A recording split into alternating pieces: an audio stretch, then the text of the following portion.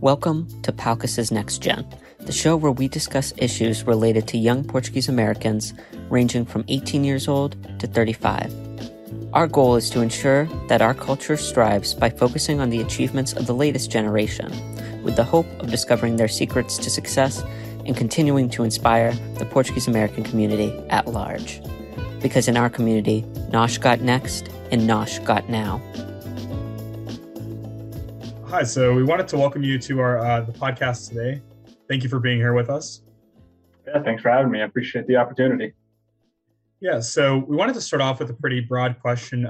Could you just explain to us a little bit about your background and how you ended up where you are today? Yeah, so my name's Dylan Ferreira, born and raised in Swansea, Mass. 28 years old, and growing up, I had a passion for the outdoors.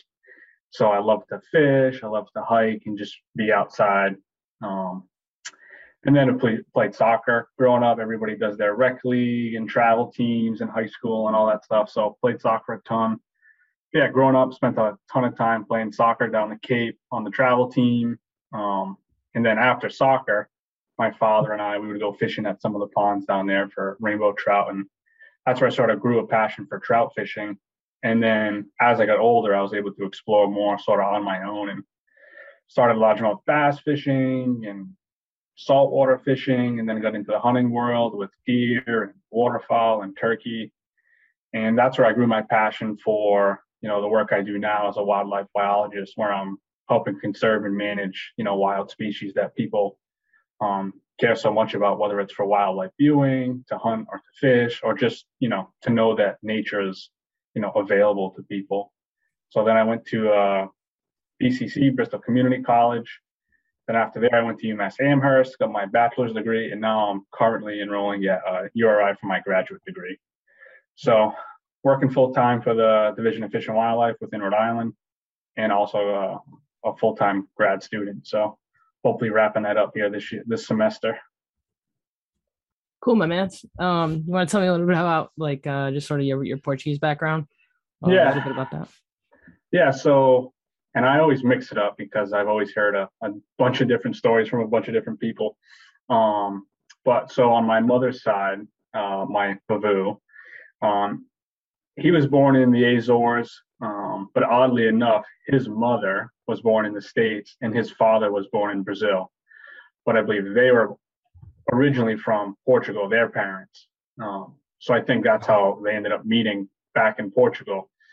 So my grandfather, he came over to the States when he was, I think, 11, and then basically started his own construction company, Louis and Ted's Blacktop.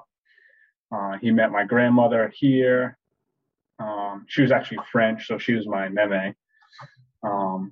So that's my mom's side. And then my father's side, I know a little bit less about because they had passed a little bit sooner or before I got older and could really get the whole synopsis of their story. But pretty sure they were Portuguese as well. And then my grandfather, my dad's dad, he served in World War II, but I believe his parents were from Portugal as well. And then I know even less about my grandmother of my dad's side because she passed when I was even younger. But yeah, so that's kind of my Portuguese background. I don't speak Portuguese. I wish I did. I can pick up on it here and there at the family parties, as Kayla can attest to, and I chime in every once in a while with an odd word here and there just to throw all the aunts and uncles off and be like, wait a minute, what did he say? But yeah, that's kind of me in a nutshell in terms of my Portugal descent. Like, oh, we know he's talking, like he knows we're talking about him. That's what's happening. Exactly. So when you say you hear different stories and stuff, like how you mean, about yeah. So, when we grew up, I mean, we spent a ton of time, and I say we, I mean myself, brothers, cousins. We always spent a ton of time with my grandfather, and then we would spend time at our aunts and uncles' house. My mom's sisters and brother's house, and we'd always hear different stories of when my grandfather came over, what he used to do back on the island, and he was from, I'm going to butcher it, but it was trying to think here, with a P, like St. Perd or something. I don't know. Yeah. But he used to tell us the stories how he would fish on one side of the island and take a donkey over the island and go sell the fish. And, he was 11 years old. He got mugged while he was on the donkey and they took all his money. So, yeah, we've heard a bunch of different stories, from when he was younger and stuff. But, yeah. And did that kind of inspire you to pick the career choice that you did? Did you feel like, your family's history with the outdoors and Portuguese in general being so into fishing and all that? I would love to say yes, but I don't really think so, because that's my mom's side and she is not about the outdoor lifestyle. But on my dad's side, his grandfather, or my grandfather, his dad grew up hunting and fishing.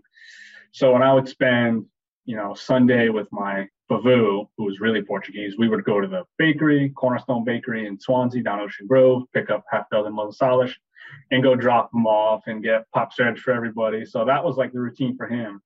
And then on my dad's side was the outdoor side. My uncle would take me fishing for stripers down the boat ramp. And I spent a little bit of time with my grandfather on my dad's side. But he was older, so it was harder for him to get out. But every once in a while, he'd get out in the woods with us. I can remember one occasion where the story is that a deer jumped directly over him when he was hunting, and he missed, right in the backyard. But I was too young to remember, so I can't say it's word. But that's what the legend has it as. And that was one of the last couple stories I remember with him. Yeah, I mean, I don't know, Andrew, if you have any sort of animal stories. I'm curious because I have some pretty wild, specifically Portuguese animal memories. And unlike Dylan, I have that didn't that didn't endear me to the outdoors in that way. I like to be outside, but on a beach or something. But yeah, I mean, the only one I got is one time I was with my parents when I was a kid. I was at a lake. I grew up in Kansas, so a lot of people are very into the outdoors there. And my dad jokingly said, stick your finger in the lake, see if something comes up. And I put my pinky finger in there, and a catfish comes up on it. So that's probably one of my most successful attempts at fishing. It's more than I can say. I've never done that before. I always think the feasts and stuff, it's kind of crazy when you think about it, like matança de porco, literally a pig is hanging from the ceiling, and it was where we played gym, that's where I played soccer. What is this? What is happening? And then they're they would have those games back in the day. And I'm not even sure necessarily some of them have stood the test of time. I don't know if they're still there, but I remember distinctly going to feasts and stuff, and they would have games you take the ping pong balls, and you try to get it in the in a little fish bowl, and then you get win a goldfish. It's basically the Portuguese version of beer pong, right? Yeah. Yeah. And then they were always selling animals at the feast, birds. We had birds one time. The story goes that my brothers ate mine, but then I was told that was false. So I was lied to as a child for that. It was this is deep dark memories for me. I'm kind of glad that's false. Yeah. And then it's and then of course the rabbit, my grandparents both had rabbits, so I was a little kid. I used to love animals back then, Dylan. Now he sees me jumping when the dogs are at the family parties, right? So he just laughs at me, but I do. I was big with the rabbits, so I'd go over there and to go pet the rabbits, feed the rabbits, this and that, whatever.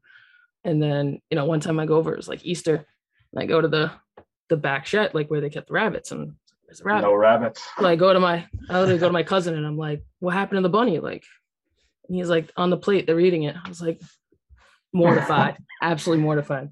Yeah. But I find it interesting, you're into hunting and stuff like this, but also obviously conservation and everything else. So I wonder, do you ever feel those two things are opposed? And if not, how do you kind of navigate that? You know what I mean? Yeah. And I'll echo the rabbit story before I dive into that. We had the same thing happen. We got rabbits. It was the coolest thing. We're out petting the rabbits, enjoying it. And then a week later, I was where's the rabbits? It's oh, they got out. They must have ran away. It's well, what are we having for supper? Rabbit. It's oh, no, they're not the same. So I can only imagine how many times that has happened in the Portuguese household. But to get to the question of like hunting and conservation, I mean, they are, I think, from somebody who doesn't really understand it and is just on the outside and the periphery of the hunting industry or the hunting world, I mean, I could see how they're like complete opposites. It's like, wait a minute, you meaning to tell me that you hunt and, you know, you shoot deer and turkeys, but you love them, so you want them to stick around? Like, they're so opposites. It's like, how can that be? But I mean, the way I looked at it was, you know, I grew up, you know, loving animals. I still do to this day more than anything. I love watching deer and watching turkeys. And being able to hunt them is a way, in my eyes, to basically respect them. I mean, in order to harvest one successfully, you have to know what that animal does day in, day out, the time of year, the season. You really have to understand what that animal does. So you grow a really strong bond and respect with the animal, and not at the individual basis. I think that's a big thing, is that I think a lot of hunters and conservationists will look at animals at a population scale. Because for deer, for example, you know, there's a lot of deer running around. And if there's too many of them, they can have impacts, negative impacts, like deer in vehicle collisions, or, you know, forest impacts. You know, the regeneration of forests, their composition can change, so you don't have certain tree species which other wildlife depend on. So hunters and conservationists, in my mind, can see the grand scheme, the big ecosystem level, and say, okay, there's an overabundance of deer, or just enough deer where hunters can harvest them and not impact the total population of deer, so that the deer and the species that maybe depend on deer to potentially, you know, the way deer eat the forest and they browse on certain species, you know, that affects the forest composition. So if there were no deer, it would just be like a very thick forest everywhere. And some species don't like a very thick forest. And if there were too many deer, there'd be like no forest, because the deer would eat everything. So the deer, in my mind, they kind of serve as a balance to the ecosystem. So, you know, and in addition to just the ecosystem services that hunters provide by keeping population levels down, is they provide the majority of funding for wildlife conservation today. So, you know, the way my job is funded is through the Pittman and Robertson Act. And what that was early on, I'm upset that I can't think of the date off the top of my head. I want to say it was the 40s or the 60s, but it was a long time ago. The hunters came together and said, hey, look, you know, we want to protect species in the habitat that they live in so they persist through time. And they created the Pittman and Robertson Act, which puts 11% excise tax on hunting and fishing equipment, so guns, ammos, and tree stands and stuff like that. So the hunters pay this tax that's really going to the manufacturers, that they pass on to the consumers. And that money goes to the U.S. Fish and Wildlife Service, the federal government. And then they reallocate those funds to each state and saying, okay, hunters bought X amount of guns and ammo, we generated this amount of money, this state gets X dollars. And there's a formula in which they do that, which I believe is based off of land mass and hunting licenses, I think. And there's like minimum requirements, and there's a bunch of paperwork involved. But basically, these hunters and sport shooters are funding the wildlife research that happens to keep species around and to keep them at like sustainable levels.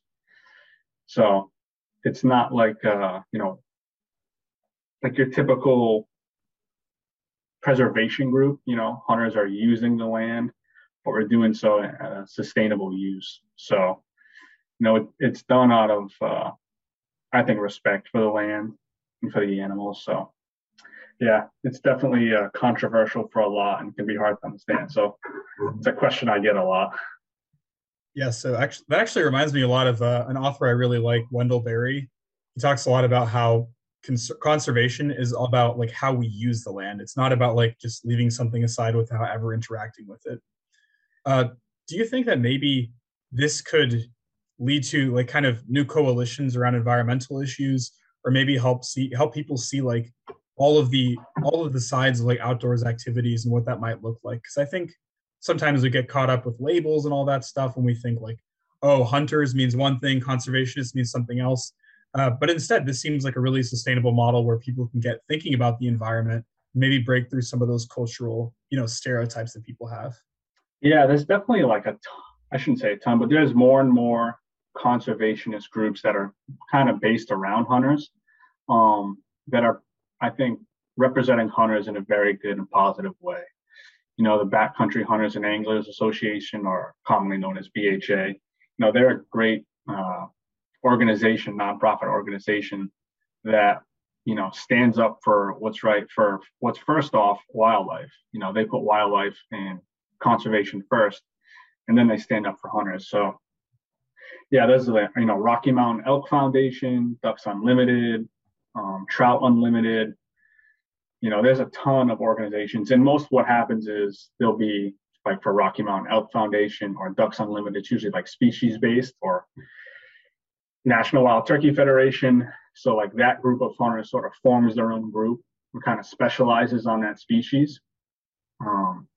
And then you have the other groups like BHA, and they're kind of just an overarching group that oversees almost everything, and a lot of policy and public land regulations, which is critical for everybody today.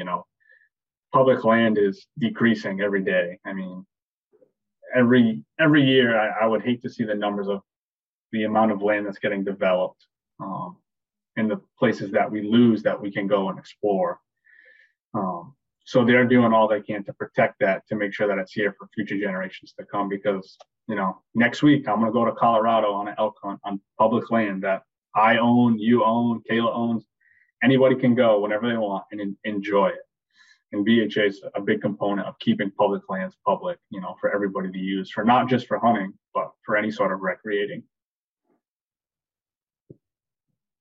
Yeah, I'm curious, like, obviously, like, your passion for the outdoors was like pretty early on, and like with being around your family and everything else. But like, how'd you know like when this was like a career path? Like, people when I usually like young kids, like when they're like, oh, I like the animals, I want to be a vet. Like that's always what people go to. I'm curious, like, when were you like, oh, I want to be like a wildlife biologist? When did you even know it was like a thing?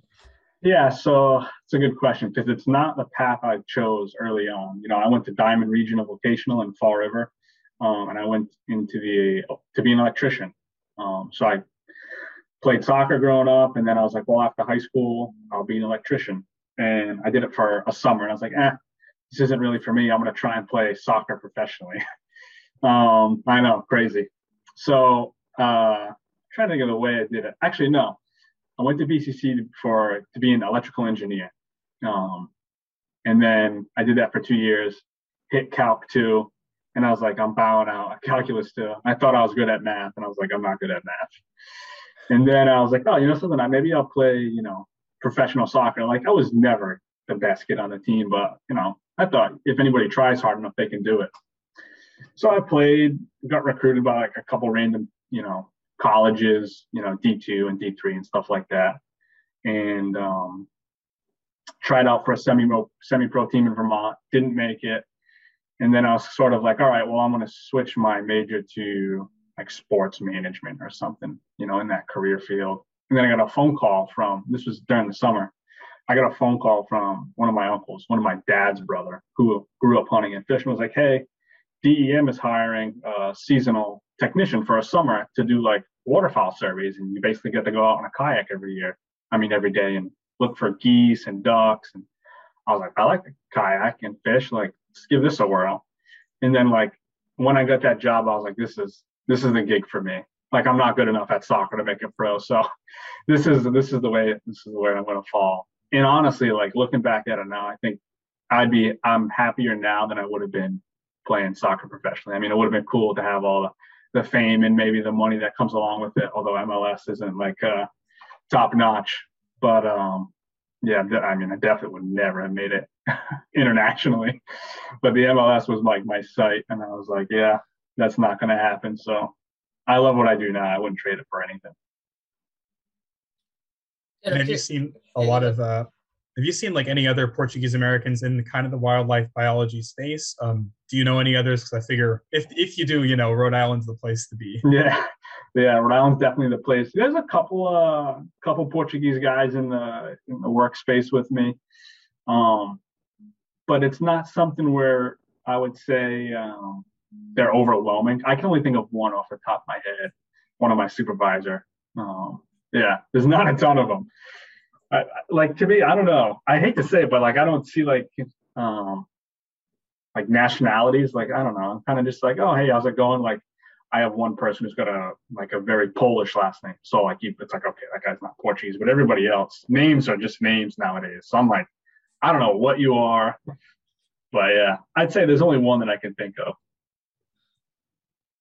And we do talk about the feasts a lot, and cherries and sweet rice, mother salad, sweet bread.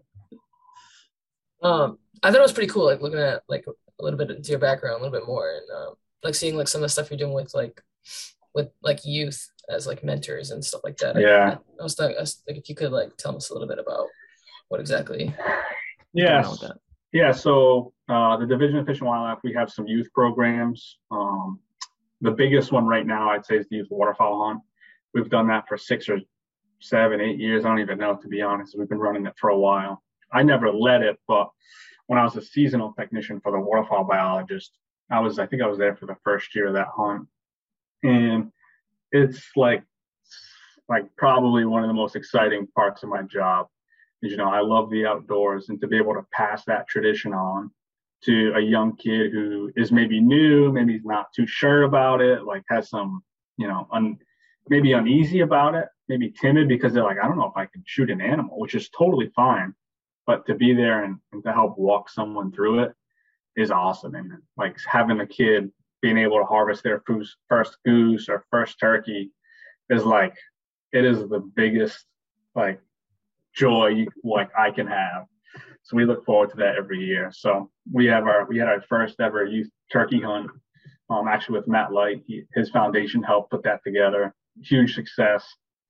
And it's just, I don't know, it's so much fun to sort of give back to the younger kids because, I mean, they're so impressionable, and to be able to reach them and kind of show them the ropes, on a positive side, and not let people paint hunters in a bad way before they kind of make up their mind of whether they want to do this or not. I like to think that we expose them to it in a positive light. And if they don't want to do that in life, that's fine.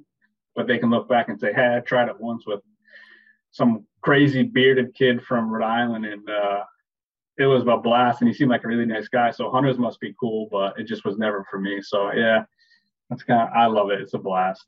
How old are those kids? Those kids are usually like anywhere between 12 and 15. So yeah, I'm curious because you're someone who strikes me as like the generational divide isn't a divide for you, and like because personally, like I've seen you interact with children and stuff, and obviously talking a little bit about like this mentorship program, that kind of thing, and I also know like how tight you are with your grandfather and everything like that.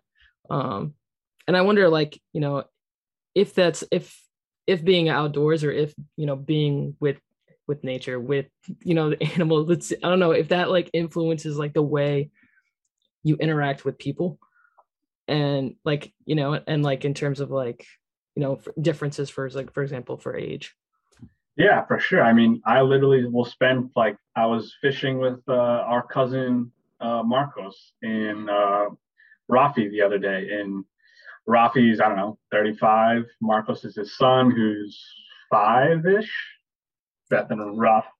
Don't be mad if I get it wrong. He's a toddler, And then I go fishing with my 85-year-old grandfather. It's just like, some people have a high skill level at something, some people have no skill level, and that's okay. So I like to be there to help facilitate them interacting with the wild and like growing to appreciate it, and kind of maybe teach some things along the way. Not to say that I don't learn anything, because I'm always learning from people. And especially teaching new people, something that they've never done before, it kind of helps you kind of hone your skill and learn a little bit more and think about things in a different light. But yeah, being able to spend time outdoors with people of all ages, all groups, is like such a great way to meet people, spend time with people. You're away from the day-to-day grind, and it's just you and nature, and you can really, disconnect from the crazy life that everybody lives now. So I love it. I think it's really important. Like, I sometimes, especially during this pandemic, it's so easy to feel overwhelmed by like the Zoomification of everything. How would you suggest somebody like, get more involved with the outdoors? If, for example, I know a lot of people who are afraid of bugs, who don't want to get sunburnt. A lot of people have many hangups about going outside. So what are some of the suggestions you have for bringing people along, kind of giving people a chance to experience that on their own terms? Yeah, I'd say, YouTube is like great for somebody who like may want to even like as simple as like just go fishing. Like to me, it's like a normal activity. I just close my eyes and I just go fishing. I don't really think about it anymore. But for somebody who's never done it before, it could be a daunting task because like bait and hooks and line, and it's like, what if I get hooked and what do I do with the fish after? And it's like all these things I don't think about anymore. And like YouTube's a great resource, for stuff like that. And in addition to like the public domain kind of YouTube side of things, the Division of Fish and Wildlife, we have our hunter education department whose main goal is to help educate people on how to hunt and fish. So we have a ton of free resources online. We have classes on, land navigation, how to deer hunt, how to turkey hunt, a bunch of these things. And that's all right on our website. So anyone could go to, Rhode Island DEM, Division of Fish and Wildlife, just Google that, look for hunter education, and, you're going to find a wide variety of resources for somebody. Or you could just, send me an email. My email's on the website, I would imagine. And I'd be happy to point somebody in the direction of, help them get to where they want to be. And on a similar note, like you mentioned that you've learned a lot by teaching others. So what's been kind of one of the most important lessons, not necessarily just in how to do something, but really like a life lesson that you've gotten from being able to come together across generations in the outdoors? Oh, that's a tough one. I like to think just to be patient is the biggest one. Everybody's always in a rush trying to get something done right away. It's just take a breath, relax. It's going to happen. It may not happen right now, whatever it is, but put your mind to it and just be patient, work hard. And that's all you can really do. And it helps. I think being patient like the way I look at things now is, being patient, it helps you. I don't know if accept failure is the right word, but if you're patient, it's like, I'm looking to buy a house, like right now as we speak. And we haven't gotten one yet. So you can look at every day as a failure, like, I haven't gotten a house yet. Today was another failure. But the way I look at it is if you're patient and you're willing to wait and work hard and just keep at it, but be patient, you're never going to fail because you're always going to strive to. And that's how I succeed. I mean, every time you go fishing or deer hunting, you're not going to catch what you're after. So if you're patient, it's like, okay, maybe not today, but maybe tomorrow. It helps you keep a very positive attitude going through life of, not getting down if something doesn't go your way. So that's kind of how I like to I always tell Allison, I'm like, just be patient, relax. We'll get a house, don't worry. Or the fish are going to come. Do you have any advice for people that might be interested in becoming a wildlife biologist? Yeah, so the Division of Fish and Wildlife, again, on our website, we have a volunteer coordinator who manages volunteer opportunities. So anybody from kids to adults, people who are retired, in school, reach out to our volunteer coordinator, Jennifer Brooks, and basically be like, hey, I'm interested in X, whatever you're interested in, or nothing at all. And just I want to know what this gig is all about. I want to find out how I can help. And that's your best way, for one, to figure out if you like it or not. And two, get your foot in the door, because then you're going to work with somebody usually like myself as a biologist. And we can be like, hey, Kayla did a great job catching and wrangling geese today. She should maybe apply as a seasonal position like I did. And then from the seasonal position, I got a full-time position. So, volunteering in any way you can, with the state agency is a really good way to get that ball rolling in a wildlife biologist career path. So yeah.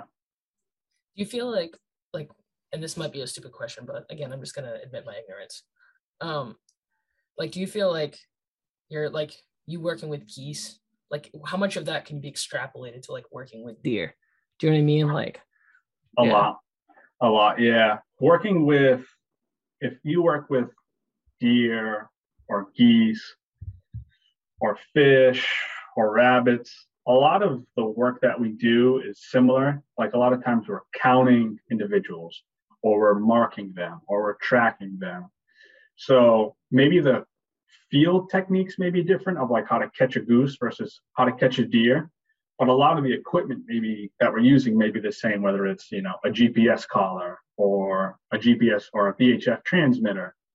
You know, some of them go on the neck like a dog collar. Some go on their, for geese, they go on their ankles. For some birds, they get glued on their back. So once you kind of work with one species, you know, you can definitely, don't think of yourself as being pigeonholed to that one species.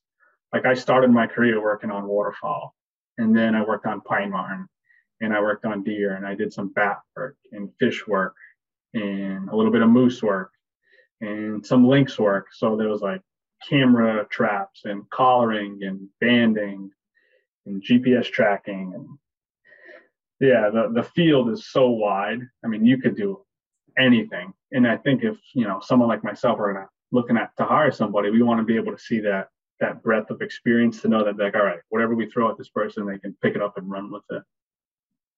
And so then what do you guys do with that data afterward? Yeah, so I'll speak specifically, at least for what I'm doing right now. So for deer, one of the ways that we want to monitor them is to monitor the population. So when hunters go out, they harvest the deer, they have to report back to us and say, I shot X deer, and it was a male, it was 150 pounds, it had good overall condition, and I shot it in Tiverton. So we can take data like that and combine it with other data where during a certain time of the hunting season, hunters have to actually bring their deer physically to people like me, biologists, and we collect a little bit more information, you know, very specific weight, how thick a deer's antler is, how old they are by looking at their teeth. And we use that data to sort of get a population demographic. And we take that data and we plug it into a model.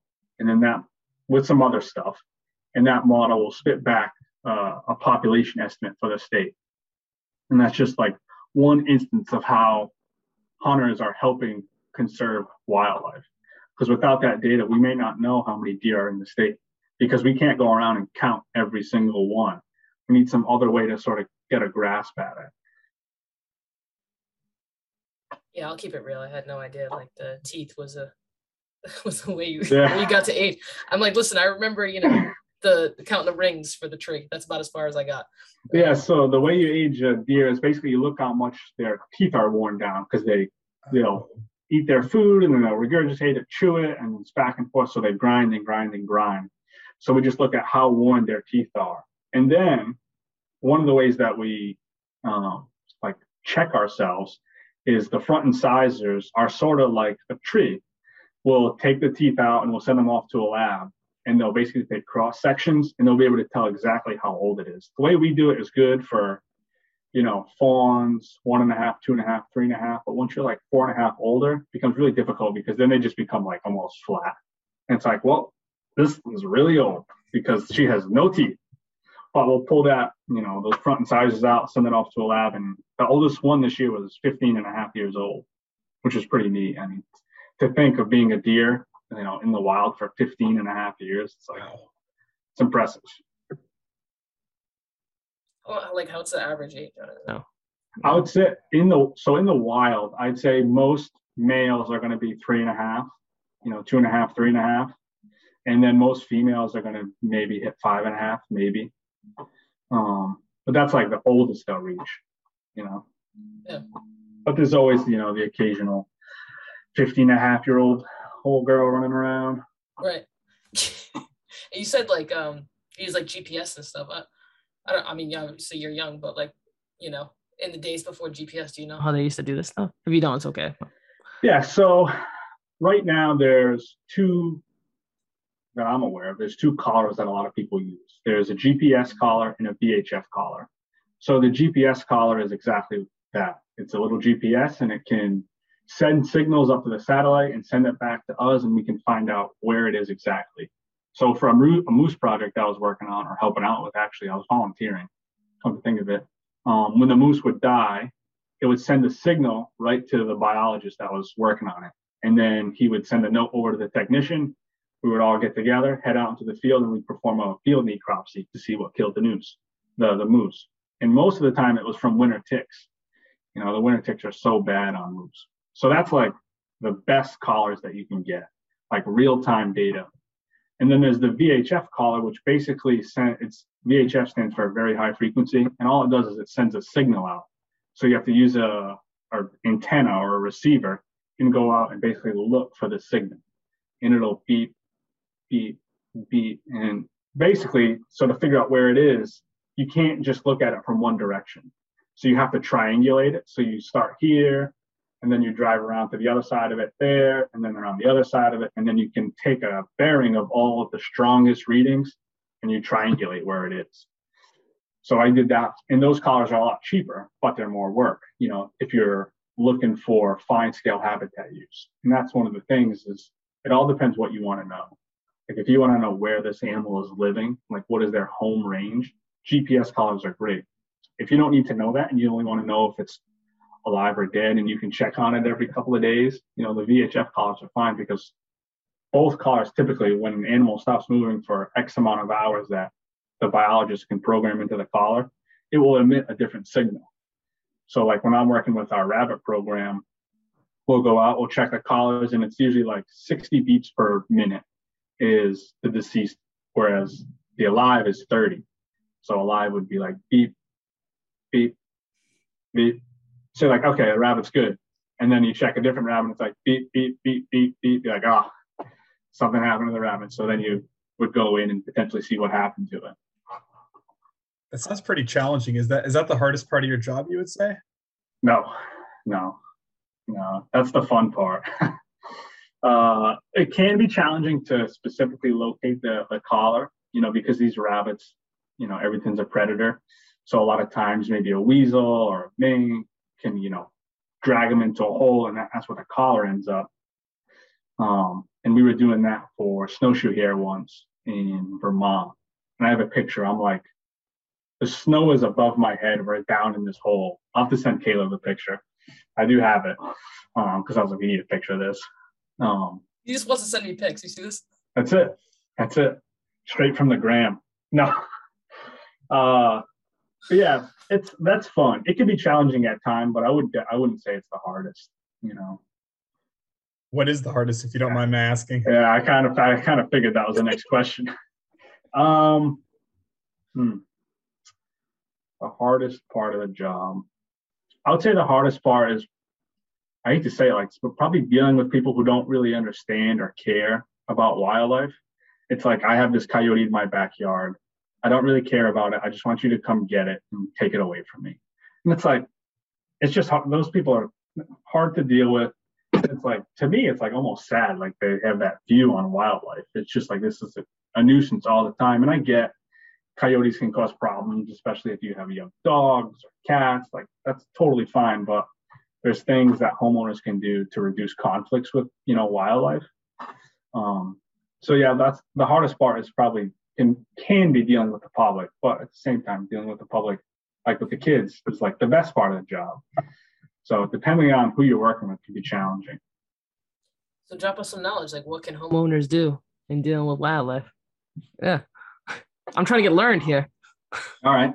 So for like coyotes specifically, like keep your garbage inside until it's like trash day. Don't feed feral cats. Keep all of like anything that raccoons, foxes, or coyotes can eat, can just draw them to your property. And the problem is it's not just you specifically, it's you and your neighbors.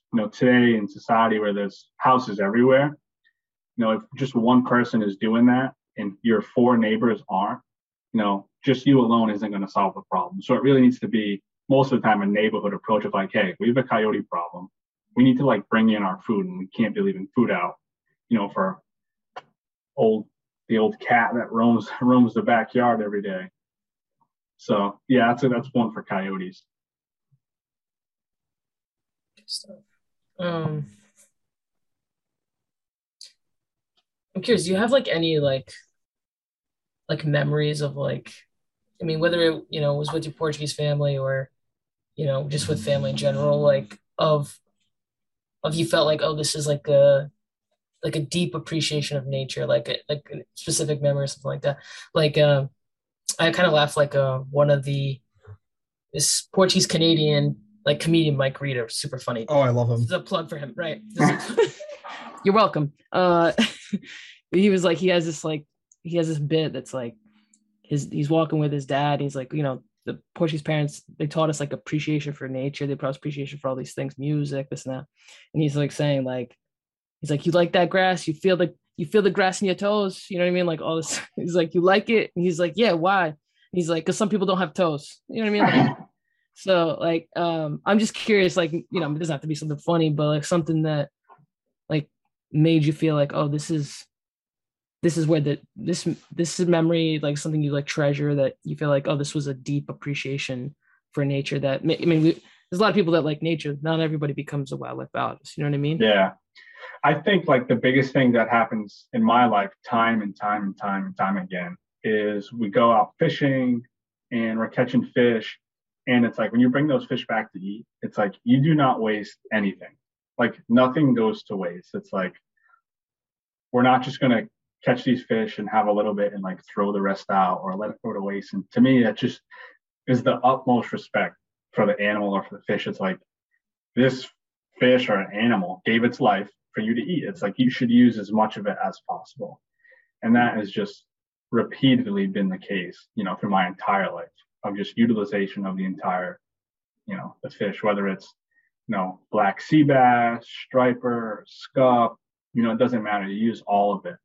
And to me, like that's most important to me, because now I enjoy getting my own food that's wild and sustainable, because it's definitely healthier.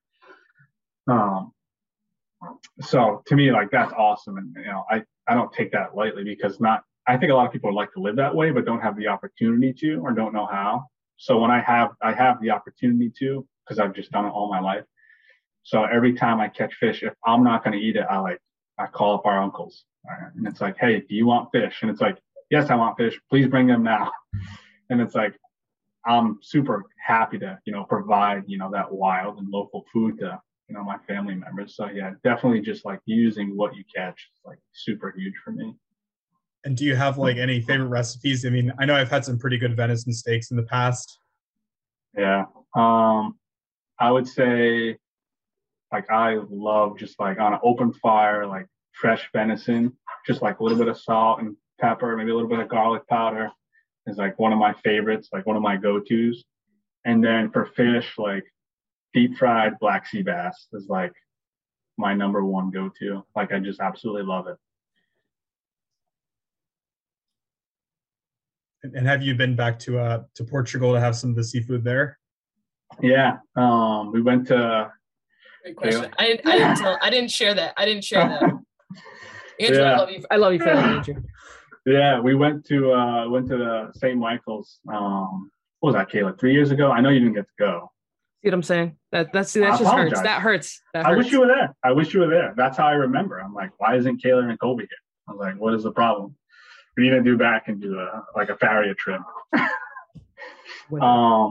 Yeah. So yeah, going back to Portugal, or going to Portugal for the first time, was incredible. I mean, the octopus was like the best I've ever had. I was like, this is like awesome. And like I've had it here, and I don't obviously catch my own octopus. I don't even think we have octopus around here. I don't even know how you would catch that. I think you like go on the beach and guess. Yeah, I think you use your hands, honestly, like a lot of people. I'm sure people spearfish farm and stuff. Sure. I don't know. That's one thing I don't know much about. But yeah, the octopus was like incredible. It was the best I've ever had. So yeah, I miss it. I want to go back. Because you were on the island and stuff. Did you see any of the like animals that like they say are there, but not necessarily like could be found in the United States or anything like that? Nah, we didn't see much for animals, to be honest. Like I was looking, like I can't think of anything that I was like, oh my God, can you look at X? Like there was a lot of cattle, donkeys, dogs all over the place. Like that's the only thing I can think of that like stuck out to me was like cattle everywhere, corn everywhere, your occasional pineapple farm. Yeah, banana farms, that was cool. like I was thinking like I'd done a little bit of research on research. I was reading other people's real research like you do.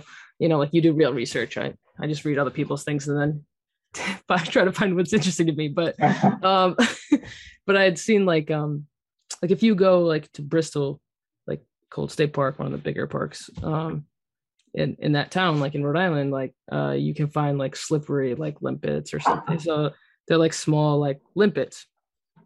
But like, in the Azores, like the limpets are like they appear totally different.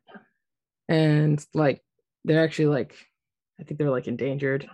And so like you're not able to like technically you're not allowed to just kind of right out the water sort of thing. So it's like lopish is the word in Portuguese, right? Yeah, I didn't know limpets until I could Google and thought about it, right? See, I didn't know what that meant. So like, I didn't know what the English word was until you did the translation. Right. So I like had to do some like learning about this, but I was like, that's why I asked about different animals because I was just curious, like in my mind, because I used to eat the ones at the town beach, and then we'd go and get them, kind of thing, right out the water, rocks, whatever, and then like one time they got like this is another plug from Portugalia in Fall River, sort of like this Portuguese supermarket. My parents got like these limpets from like the Azores. I think it was Azorean or it was Madeira, but anyway. So my mom like comes home and she's like, "Oh, you like these?" And I was like, "What are those?" And she's like, "It's loppish." And I was like, "Those aren't loppish." Like I didn't. So yeah. So I was just like curious. Like I mean, it's weird. It's weird to me that like this thing that we think of as like looking a certain way, it looks totally different. Obviously we know like animals in general they evolve. Yeah. Like, obviously, right? But like I don't know. That's why I just sort of random question, but it's kind of cool too. Like the differences is you guys are mentioning like, banana trees and like pineapples. And I'm like, my parents are from the continent. I'm like, that's completely another world for me. Like that doesn't exist there. Maybe in the Algarve, but outside of that, really nothing of that. Yeah. Oh, my father always talks about like, oh, there's not like you get the fruit right off the tree. Like he's like the fruit here. And I'm like, and now I've sort of come around to it because I'm like, why are these strawberries lasted 4 days? But but yeah, I think it's just totally a different that island life. Anytime, and the thing is like then they move to the the Northeast where it's freezing. Every time the snow comes, I'm like, I'm supposed to live on an island. Like, that's my blood. You know what I mean? Yeah. But yeah,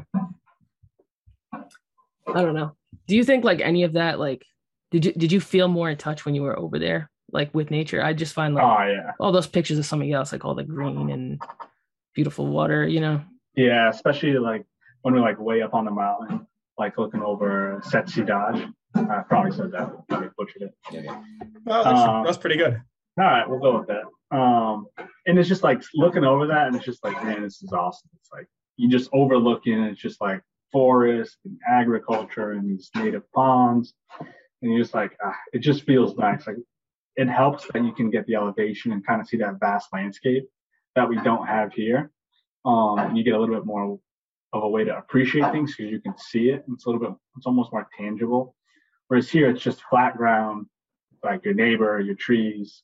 So it's tough. But yeah, being out there was like cool to be able to see the landscape and you just kind of sit back and just relish in it. It might not be any volcanoes in Rhode Island, but I'm sure there's some pretty good spots. So, without revealing any secrets here, like what are some of your favorite spots to fish, to hunt in the state? So since I live in Mass, although I work in Rhode Island, I spend most of my time in like Swansea, Somerset, Rhode, but I spend a fair amount of time in, South Coast Rhode Island, Exeter, West Greenwich, Narragansett. That's where our office is. I'd say the best places for me that I enjoy fishing is like the Mount Hope Bay. There's a great striper run there, early in the spring and late in the fall. And then hunting, I mean, there's great hunting opportunity across the Northeast.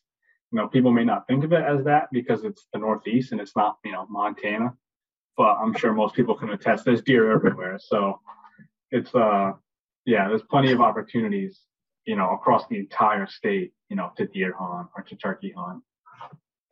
You've been like a bunch of places though. Like right? Yes. Yeah. So like just the hunt alone, I've been to New Mexico and Colorado. But then through work, I've been to Quebec, New Hampshire, Vermont, Staten Island, which was pretty cool.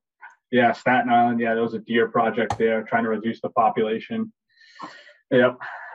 Which is not what you think of for wildlife. But yeah, there's a lot of deer on Staten Island. So doing some research there. Long Island, doing sea duck work. Yeah, locally, I like being on the Mount Hope Bay towards Spar Island at sunrise. It's a nice spot. It's a nice view. You get the Braga Bridge right there, Mount Hope Bridge on the other side. So I like being on the bay. I think like obviously you talked a little bit about like your passion for soccer, and so I just want to sort of circle back to that. Obviously, we know that's big in our culture. So tell us a little bit about like sort of your memories and how those two things sort of intertwine, if at all, and watching, playing, that kind of thing. Yeah, grew up playing soccer. It was kind of just like, I think like every kid does around here. You play your rec league, and if like your parents either are Portuguese or you're halfway decent, you end up playing for a travel team. It's just kind of how it goes. So I played town, and I traveled a little bit. I never played for any of like the premier teams, just because I wasn't good enough to get like a free ride. My parents like, we ain't paying for that. It's like, it's crazy.